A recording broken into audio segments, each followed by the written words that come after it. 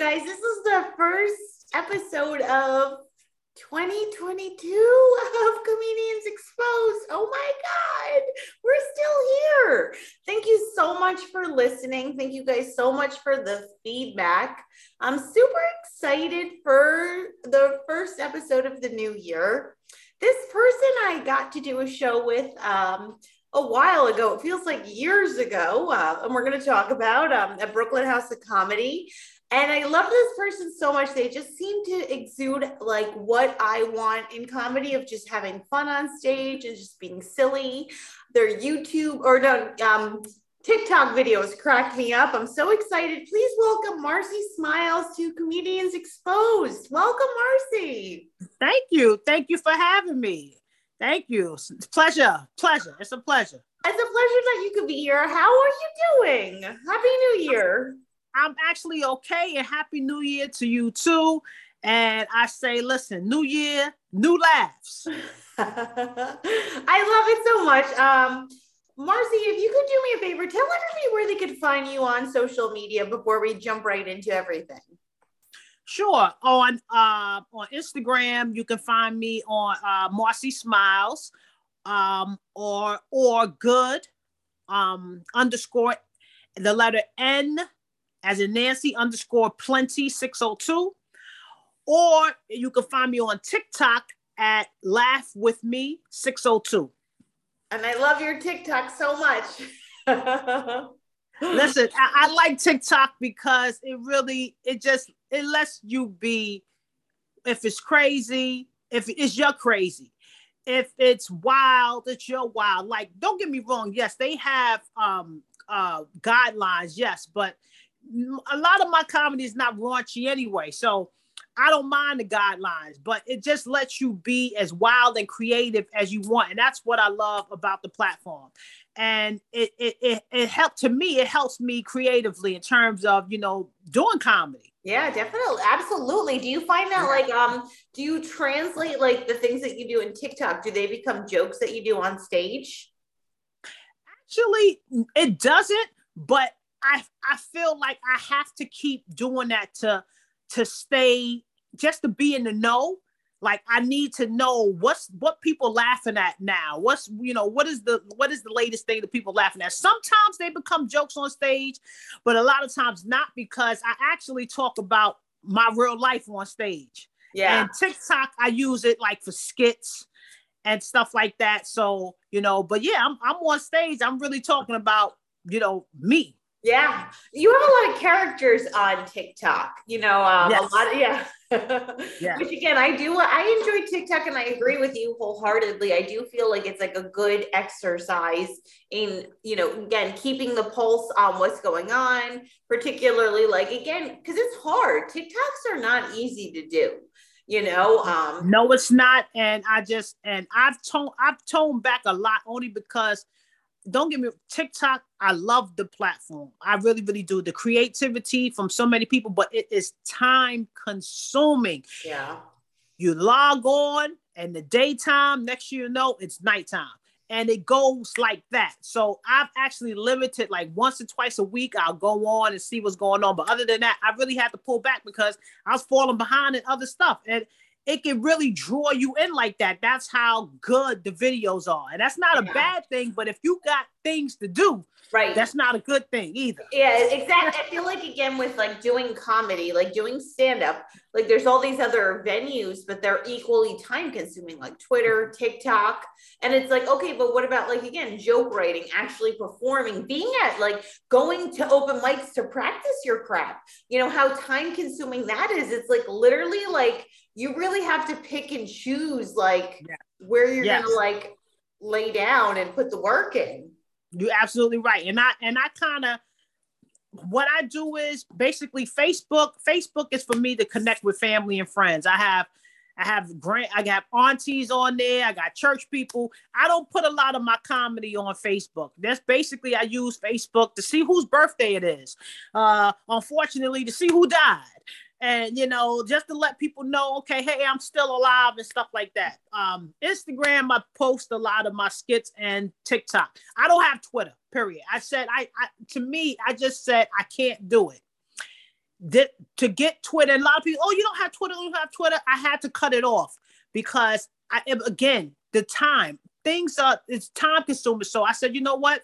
I have to stop somewhere. So I do not have Twitter. And I juggle between Instagram and TikTok. And and again, that's my limitations. I have some friends that have everything. Bless their heart. But I know, again, I have limits. And once I really said I wanted to do stand-up comedy, that's when I realized, I said, okay, I have to limit the time again, because like you said, not only we traveling to do comedy on stage, you have to prepare. That means writing. Mm-hmm. That means rewriting. Yep. You may go to open mic and you may have written it and said it, and then you didn't particularly like the way it came off. So now you got to rewrite it. And maybe I'm on the train, I'm rewriting on the train, or whatever the case may be. So that, to me, that's why I said, you know what? Something's got to give. And for me, it was, I don't have Twitter. Yeah. So what got you into comedy? What drew you into this weird, wonderful world of jokes? It is a weird and wonderful world, isn't it? that's an excellent question. You know what? I've been doing, and it's what I didn't start on TikTok. I started doing comedy on Instagram. I remember watching Tammy Rowan. She had the Bonnet Chronicles. I don't know if you know. So she would be in her bonnet and she's, telling all of this funny stuff. So that was my first skit ever. I imitated her in the bonnet, but the difference was I put all this makeup on my eyebrows, so I looked like Oscar the Grouch. I look like Oscar the Grouch with a bonnet on my head, and I'm in a robe, and I'm just going off about something. So that was about 4 years ago, and I've been doing skits ever since. Oh wow! So I want to ask you. You said you put makeup on when the first time you did it. Was that something deliberate that you did? Like, was that like? It was deliberate, and because I wanted. Okay, so the image in my head was, even before you press play, I wanted you to, what in the hell is she doing? I wanted that response. I wanted you to laugh before you even press play. Yeah. So if you would see what you would be like, if you're strolling and you saw that, be like, what the hell is this? So that was the whole purpose. I wanted to stand out. Yeah. And then from eyebrows, then, I developed different characters. So I went from, like, let's say with her, I developed a grandmother character, which actually is a tribute to my own mother. She's not here, unfortunately, but it's actually a tribute to my own mother with how she raised us, being a Southern woman with, all of these, strict rules, quote unquote. So the grandmother character is actually a tribute to her. Okay. And then because I have the thick mustache and the big red lipstick. And again, my mother would wear lipstick, and sometimes she didn't always get it on the lips. The lipstick would go on, on the chin or so, I purposely, and again, it wasn't obvious to everybody, but for the comedy, I purposely, went overboard with it. So I had red all over, and then I had the thick mustache, and then I got the glasses with the gray hair. Yeah. So and then I did that, and then I came up with a man character. I said, listen, well, I have to broaden this. I want to do grandmother's and all that. So I came up with a man character. His name is Marcus. So the funny story to that is, the first time I did Marcus was on TikTok. Yeah. So I'm just gonna say this: the Marcus character, because again, when I get into a character, I like to embody the character, meaning, and not only the makeup, the dress too. So, like with the grandmother, I'll put on a grandmother gown. Yeah. Like you'll see, like I try to embody the whole character. So with Marcus, not only did I have a mustache and a goatee, I had the do-rag on with the hat, and how the guys wear the one stud earring. And then I had a Yankee, it was a Knicks sweatshirt with the thick chain. So I looked like a dude. I had all of these women on TikTok. Oh my goodness. Oh, you fine, this and that. Okay, so I had to, yes. These women was hitting on Marcus. So I had to tell them, because again, you have, I guess you have transgender, you have all types of people on there. So I had to say, I appreciate the compliments and things of that nature, but I am a female. I just do this as a character. Yeah. So I had to kind of put a video out and kind of explain that, because they was after me. Wow. So I only say that to say I must make a better looking man than I do woman.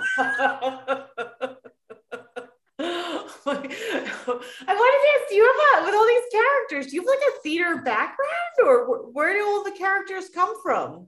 All the characters come from because I'm a fool.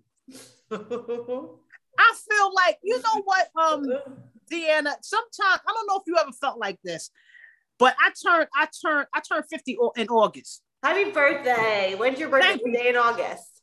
August 30th. So I'm a Virgo, and I turned 50. So, this year I'll be 51, hopefully.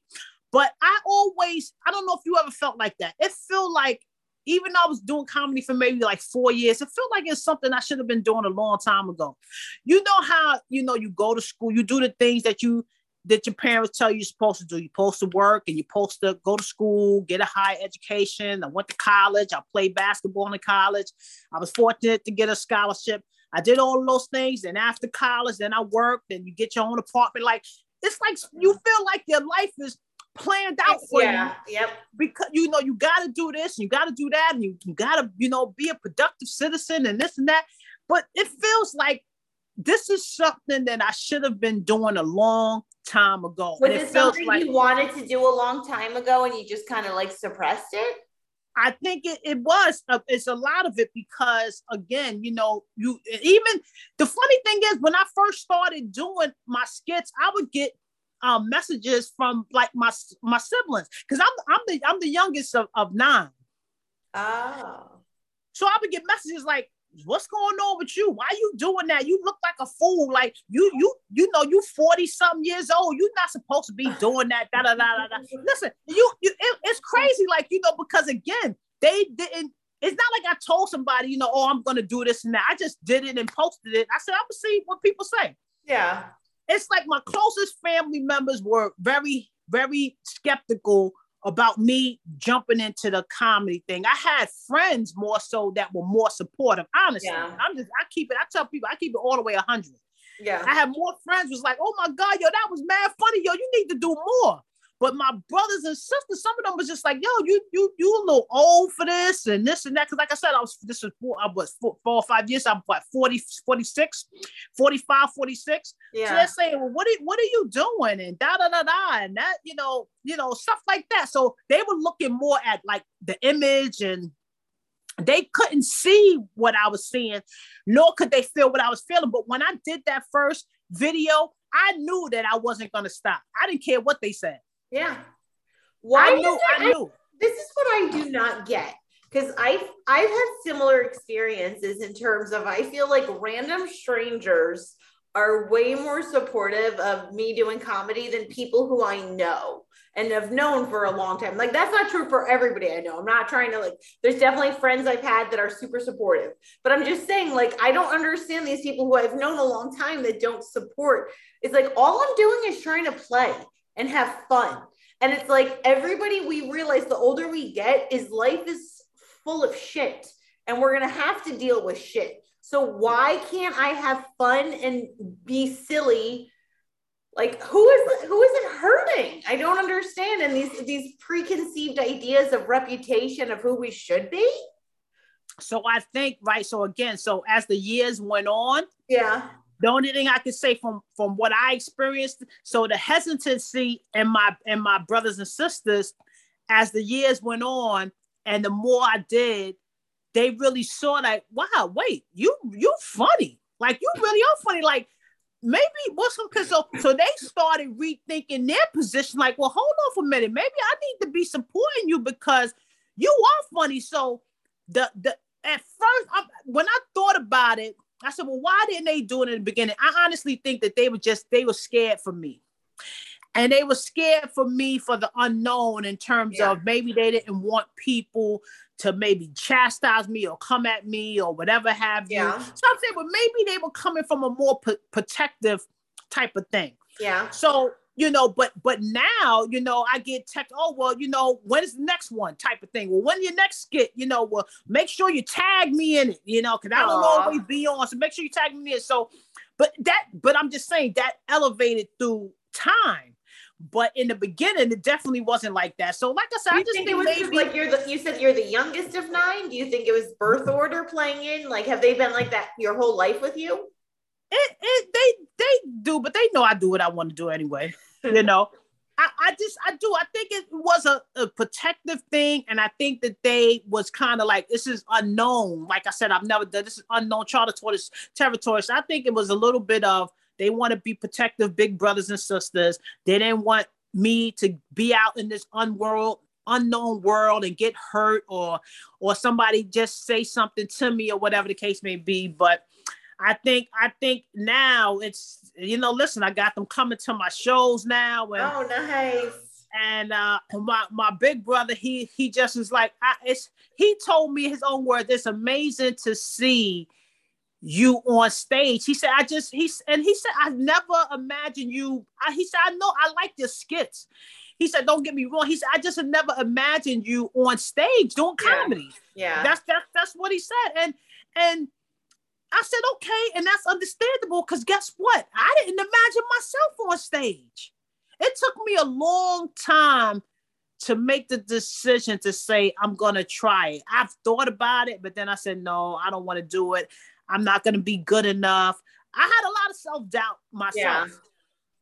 So I said, I'm not going to do it. Then I said, I just kept pushing it off. And then I said, you know what?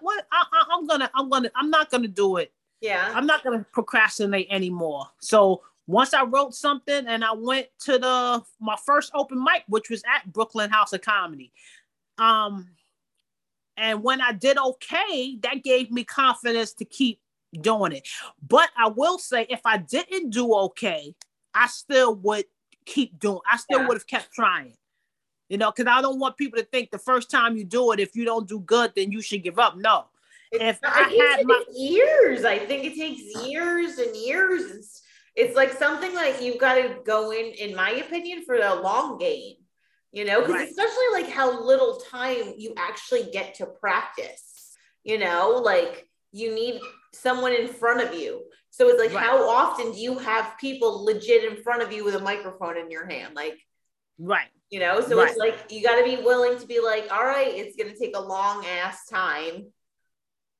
I know, like for me, like the first year alone was just about me not trying to pee myself on stage. Like I was like, I don't care about any jokes. I just don't want to urinate on myself, because I was so afraid, Right.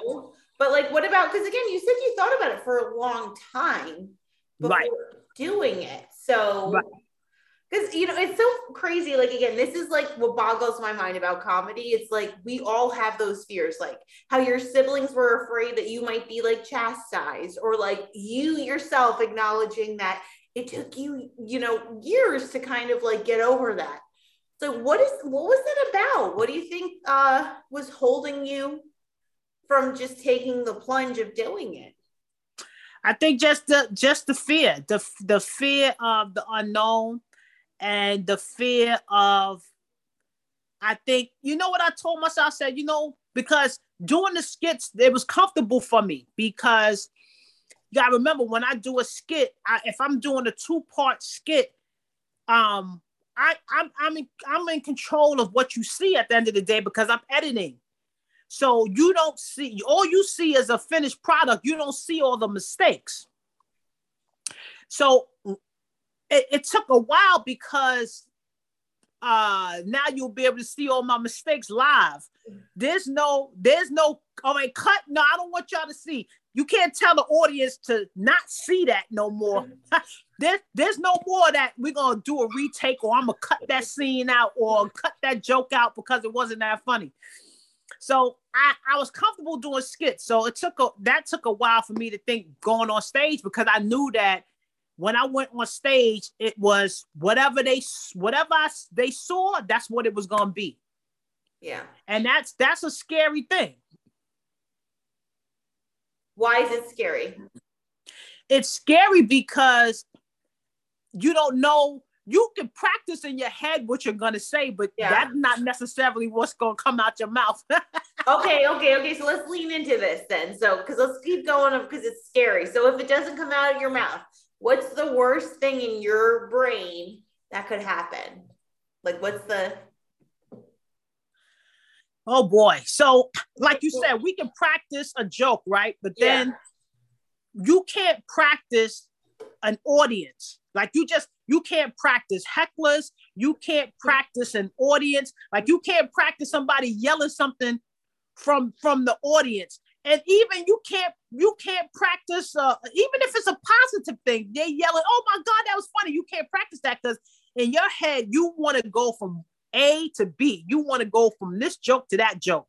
So if something is interrupting you, or if something is throwing you off, if something it just happened, who's to say, but let's say the bartender breaks a glass. It could be something as that. And then next you know, your attention is there, you're thrown off. So like, oh my goodness, I forgot what I was going to say next. I forgot my next joke, or where did I even... So it's like, even something as simple as a glass breaking, or somebody getting up and walking out. Yeah. While you're on stage, somebody getting up and walking out. That to me is like, oh my God, what am I doing wrong? It can be so many things, but like you said, I can stand at home and practice my joke, but when you get on stage, you cannot practice what's gonna happen while you're on that stage. So in a way, you kind of gotta go with the flow. From what I learned, like you gotta be a little spontaneous, and you have to leave some room for spontaneity, because you just don't know. Like I had a guy that said something in between my set, and I said something back to him. It was positive and it was funny, but then I had to jump back to my joke. Mm-hmm. So it's like you kind of gotta be spontaneous, but then you gotta kind of stay in sequence. It's not an easy thing. I'm not saying it's easy, but you kind of gotta be like quick on your feet.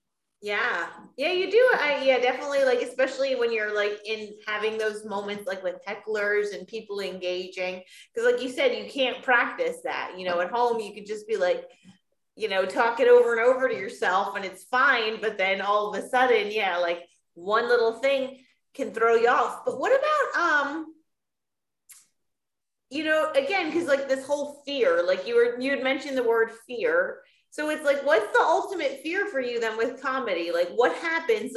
Just out of curiosity, like, because I know you did mention you play basketball. So obviously, like, I wonder if there's like a translation from like you and like the competitive nature of being an athlete, and then translating into comedy of how you want to be able to have a level of like control over the outcome. Is that like, because you said the word fear, like, so I'm just curious, like, that's what I'm diving into, is like, what is that fear? Where is that coming from? If you ask me some of the things that scares me about going on stage and doing stand-up comedy, or it's a variety of things. The one thing off the top of my head is just flat out forgetting my joke. Okay. Flat out forgetting my joke and standing there, because you have the audience looking at you there. Listen, when you take that stage, the audience is ready for you to entertain them. So, if you get up there and you said a joke fine, and then next it's silent because you forgot your joke, that's when it kind of like ad-lib come in. So that scares me, but that's happened to me. But I kind of just went with something else until my mind clicked back to it. Yeah. So, I did forget my joke a few times, but like I said, I was able to just talk about something else until I was able to get back. So I'm fearful of that because that happens often. Yeah. I'm fearful of just not making people laugh. I mean, if you're a stand-up comic and you not fearful of not being able to make people laugh, then I would think something wrong with that. But yes, I have a fear of getting on stage and telling jokes and nobody laughs. Yeah. That's very scary. So That's then very scary. how much of comedy then is for yourself compared to the audience? Because I feel like sometimes with comedy, like, because you said earlier, like a lot of your comedy is you, right? You're like, this is your life and that's what you're sharing. So it's like, I feel like there's this divide with comedy where it's like you can be solely for yourself and writing jokes. You're like, this is funny to me. And I'm going to stand on a microphone and shout it into the world because it's like, to me, there's like a level of empowerment, but then it's a very like selfish kind of like place where other people or other opportunities in comedy could be like, oh, I want to share this with everybody because they'll collectively think it's funny. So for yourself, how much do you feel comedy is it more for yourself or is it more for you of you wanting other people to have a good time? So, okay, that's a twofold question. I think, well, the stage is for me. I like. Hold on, wait. I'm sorry. What happened? Oh, a call came in, but why did? Okay. Right, but why would the call do the Zoom? Hold on 1 second. Sometimes it like I think it does that. Okay, so the stage, I would say the stage is for me. Yeah. Because I enjoy it, and that's a power in and of itself. To grabbing that microphone when the host passed, because I've never been a host, so I've always been passed the microphone. So when the host pass you, says your name and pass you that microphone, that's power. So now you have, it's like She-Ra. Like I got control over y'all now. See, now y'all waiting for me to give y'all a dose of this funny, but y'all gonna wait until I'm ready to give y'all that funny. That's power. So the stage I definitely do for me because it's definitely an adrenaline rush. The writing I do for me also because I'm not gonna lie, and I don't think I'm crazy, but when I write certain things, I'm in here, I'm laughing my ass off. And listen, I laugh at my own self. So if I'm laughing and I'm like, I say to myself sometimes, you really gonna go there? And I'll be like, yeah, I'm gonna go there. So and I feel like if you don't laugh at yourself, then nobody else gonna laugh at you.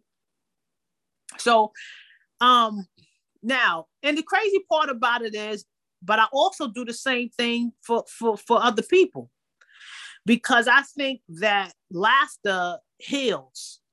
I really do. To me, my go-to places are laughter and music. Uh-huh.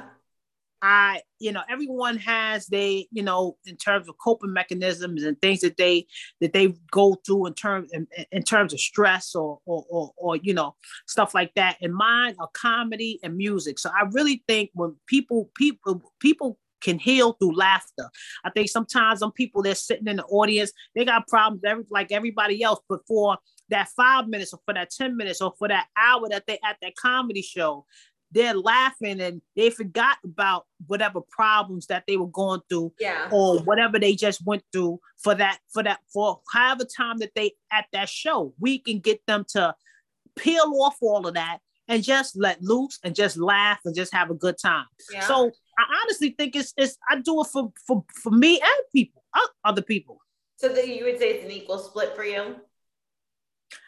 I wouldn't say it's equal, but I know that I do it for both because if I say it's not equal because I know I do it more for me because at the end of the day, let's just say I don't have any shows booked, or I'm not performing as much as I used to. I'm still writing and I'm still trying to create skits and stuff like that. So I definitely think I do it more for me, but I definitely love it when I do perform and people enjoy it. That's a great feeling. It is a great feeling. I feel like though it's a really particular feeling with comedy because like, you know, again, comedy's so multi-layered, like where we're at. And, you know, again, for some people, like comedy can solely be for them. And particularly when you think about like this climate that we're living in, finding like having people like humor is so subjective, you know, Right. it's like Right. very complicated. So part of the premise of the podcast, what we look at is the balance of comedy and how, to me, a lot of comedy is rooted in this idea of your willingness to be vulnerable and the whole idea of vulnerability. So what does it mean for you to be vulnerable? To be vulnerable, meaning to want to show your feelings. Don't mind showing if you're happy or hurt or sad. Um, you know, you to me, you can't. Okay, it's not to say you can't because you can. I think I think comedy to me. I think comedy comes across better if you show a little bit of vulnerability. If you show that, listen, I'm just like you. It's just that I decided to get up here and on stage and talk about what I'm going through. I think if you could show that side and show that I'm just like you, when I give this mic back to the host, I'm gonna get a drink and sit right next to you. I think if you show that, it's more relatable. Yeah. To the audience, and they feel like they're more connected. Do you do that? Do you feel like you show yourself? Oh, I feel like I show myself, all right. Yeah. I feel like I show myself. I feel like that I feel like I think people, okay, so I'm gonna just put it like this, because I'm sure you know, like, you know, we usually get 5 or 6 minutes to perform most of the time at these shows. I feel like in that 5 or 6 minutes, when I leave, I feel like I wish I could have gave more, and I feel like the audience would have loved to have gotten more from me. Like, I can't wait to a point where it feels like I can get 10 minutes maybe, and maybe not a 5 or 6, so it feel like I'm rushing or jogging everything in down the throat. I feel like it'll give me time to really, really be, you know, and give them more of who they possibly could see. So what are some things that you give them that you find, you know, you're like, oh, I'm so nervous about doing this, but I know they're going to relate to it. So what are some of those things that you talk about? Well, I just talk about who I am, like in terms of being gay and in terms of being in a relationship, you know, with my wife for that we've been together for over 20 years. I feel that a lot of people relate to that. I feel that obviously being, you know, a Black female, and being now 50. So I feel like I talk about, you know, the maturing, you know, aspect of it. I feel like I talk about, you know, gay issues and, you know, just being a woman in general. Yeah. So, I mean, that's a lot of baggage right there. Does any of that make you uncomfortable to talk about or nervous to talk about? No. No.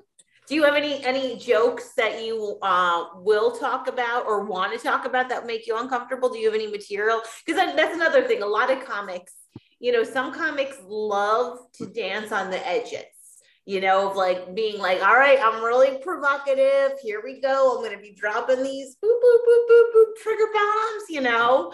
And then some comics are more like, you know, like I'm like not going to go out there. I want to be more like centered and more like neutral in the sense, because you know what I mean. And again, there's benefits to both. There's beauty in both. Right. I always think comedy is like, you know, a palette of colors. And so what about yourself? Like, where do you find yourself where you lie?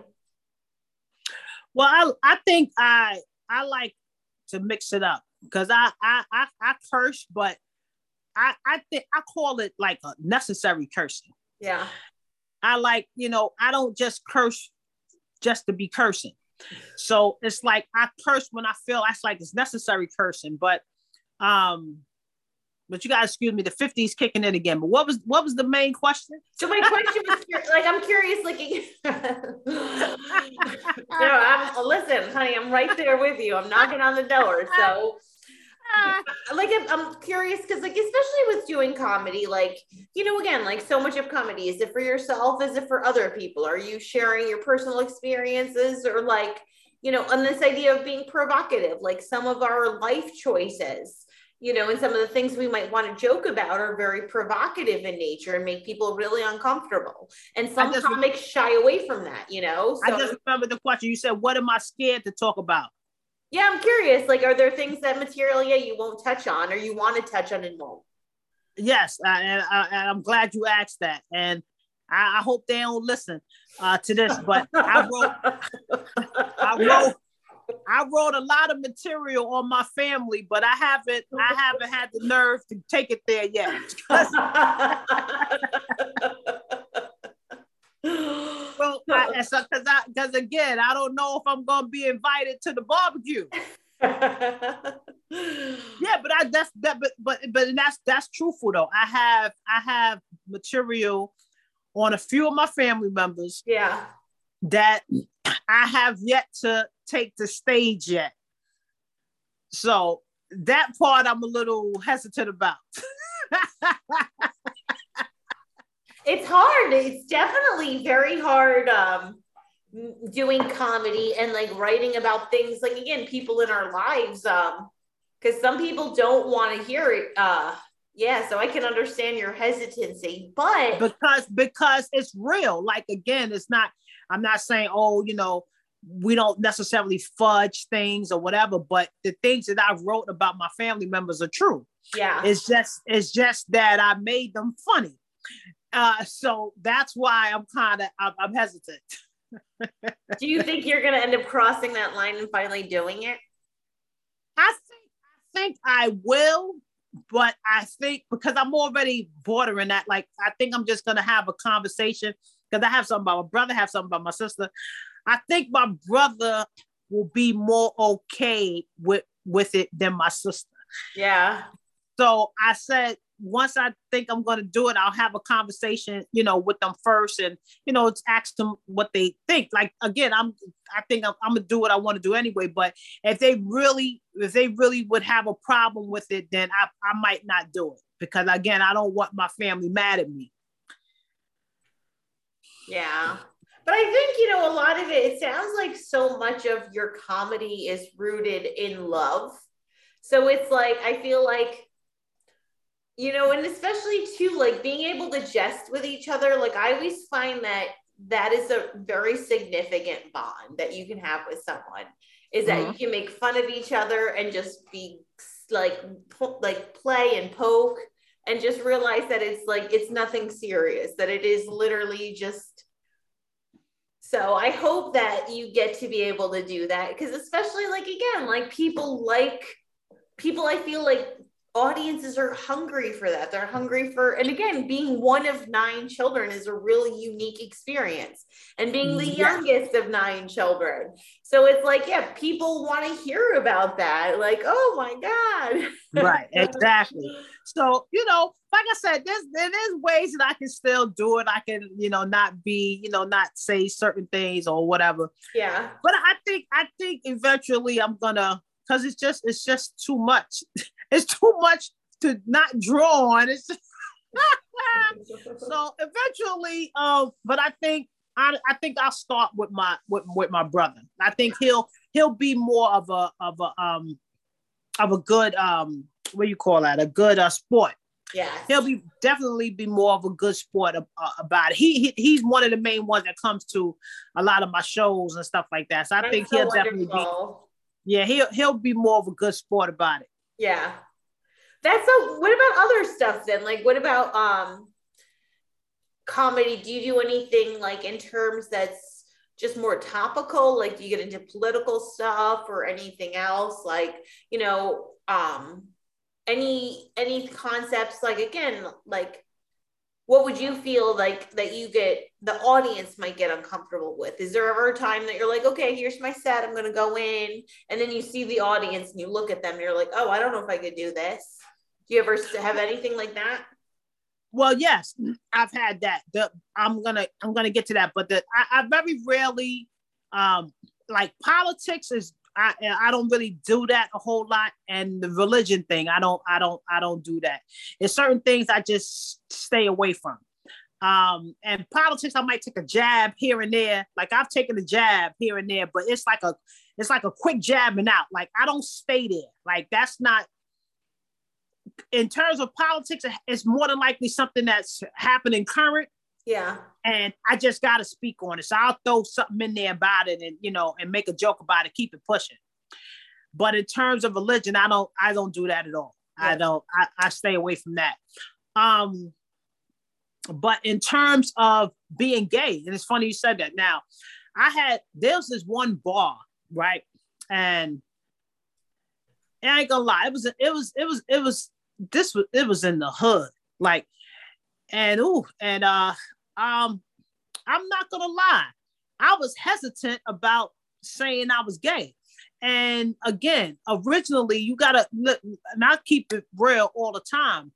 Unfortunately, we in a Caribbean environment, not all Caribbeans are gay friendly. Mm-hmm. They obviously they're brought up to, to think that being gay is not good or whatever the case may be.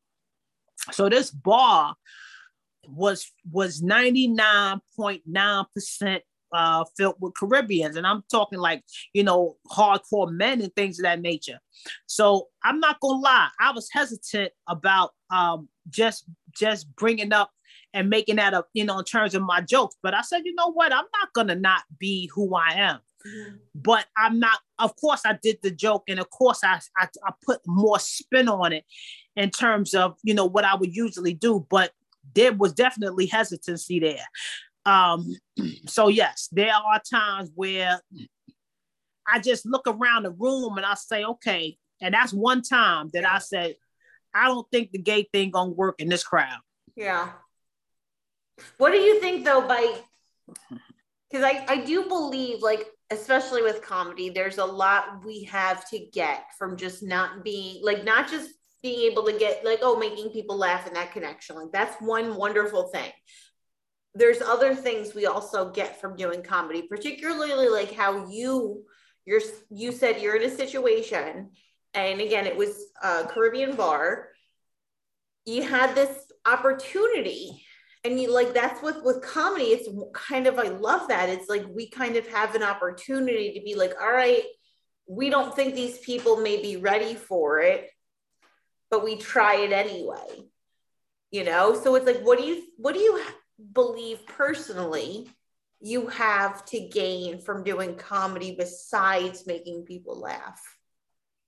Well, I think you said it in a nutshell, is that, with comedians, sometimes you're going to take a risk. And that night showed that to me. Like you said, you walk into different spaces and different rooms. I don't know about you, but I don't have comedy for any kind of room there is out there. I have the comedy that I wrote that's about me and my life. And if it doesn't necessarily fit in that room, then that room, I would have to make that room adjust to me. Basically, I won't necessarily adjust to the room. So I think that I think you said it in a nutshell, is that we take chances wherever we go because we're going to different areas. So let's say that the same jokes I told in this bar, maybe I'll go to Greenwich Village, the Greenwich Village Comedy Club, and there's more mature people there, or from different backgrounds or whatever. So I think we're gonna take a chance wherever we step on stage. We're taking a chance to see, are these people going to are they going to understand what I'm saying? Are they gonna understand? Because in order to laugh, you got to understand what I'm saying. So are they going to understand my comedy, or are they going to then laugh? It's, so I think we take a chance regardless. And even in that setting, I got laughs, but I knew it wasn't going to be what I was used to. And that's okay too, because every situation is a learning situation for me. Yeah. So what did you take away? What was your lesson learned from that situation particularly? The lesson learned from that situation is to always scope out where you got a show. Yeah. Always do a drive-by the night before. That would, I think, result in a lot of canceled shows. You know, like, oh my God, you go get there. Where the fuck am I performing? Yeah. Listen, you better do a drive-by or pull it up or something and see what your audience has the potential to be like. Oh. But is there part of you that loves those nights when you walk in and you're like, what the, like those nights where things go horribly awry and you bomb terribly? Like, obviously it's not ideal. You don't want it all the time, but I do believe there's stuff that are equally also valuable to learn there, you know? Let me, I'm glad you asked that, because I'm just speaking in that specific situation. I didn't necessarily even need to, do the whole gay thing and all of that, because what I did was it showed me use things that are going on now and just be yourself and be funny. So when the guy introduced me, he passed me the microphone. I said, listen, because his name was Joe. He was the host. I said, Joe, next time you call me to do a show, let me know if I need to bring my bodyguards with me, because what's going on up in here? Like, so I just started talking about the lounge in and of itself. I said, listen, I should have known this is a different show when I seen the dude start pack frisking people coming in. I'm like, what the hell is going on here? Like, what are y'all about to have a shootout and not tell me? Listen, hell with these jokes.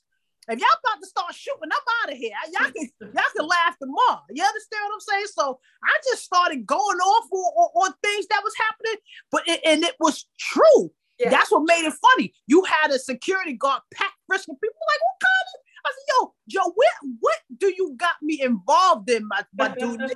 You gotta let me know next time. So I trust me. I got brothers. I can bring security with me. You know what I'm saying? So I did a lot of off the cuff that night. Yeah. Yeah.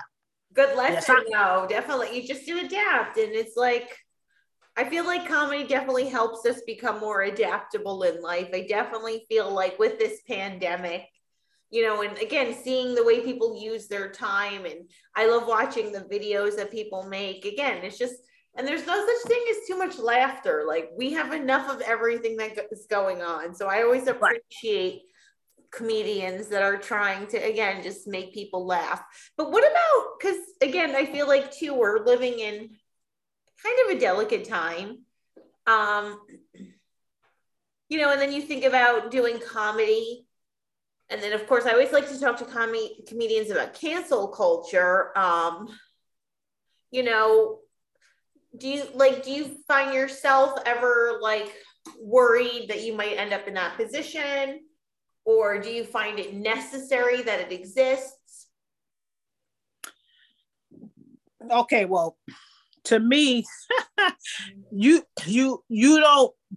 To me, the cancel culture only applies to celebrities. That's just my personal opinion. Because if somebody don't watch me or don't want, who cares? Like, who am I? Like, you understand what I'm saying?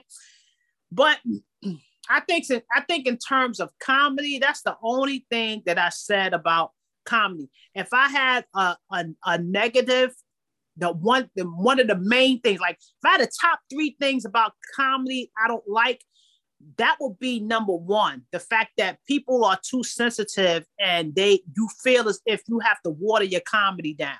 Yeah, that would probably be my number 1. Like we like the Richard Pryors and the Millie Jacksons and all of those people like that. You know what I'm saying? Like it feels like comedy has to be censored. Feel like it has to be watered down. Feel like you have to watch what you say, because this group will be offended and that group will be offended. And at the end of the day, it's just jokes. It's comedy. That's it. I'm not trying to, hurt or whatever. We just laughing and keeping it pushing. So I do. I think this generation is just too sensitive. I really do. I think all of that cancel stuff, I don't agree with it. Mm-hmm. I think that I think, the art, people don't understand that comedy is an art form. And yes, there are going to be people that make mistakes. Don't get me wrong. And yes, deal with them on their mistakes. But in terms of, okay, well, you can't, you said this about these people, or you said this about whatever, you know what? You can't work for us no more. Or we're canceling your contract, or we're taking your sponsorship and stuff. Like, I just think that's going too far. When you talk about, okay, people make mistakes, okay, fine. But now you're talking about changing people's livelihoods and things of that nature. I don't agree with it. I don't like it. Yeah. And I think people are too sensitive. And sometimes I think people nitpick, and they want to create friction, and they want to create problems where sometimes there's none. Yeah. But unfortunately, it seems like that's the culture that we're in. We're in a culture that they are dissecting what you say word for word, syllable for syllable, and they are trying to see, oh, did he say that wrong? How did he say it? Did he say it in high text? Did he target this group? And they're looking for you. Yep. So I think that's the unfortunate piece. That's like, I feel like I should have came out in comedy in the 70s. Oh my God.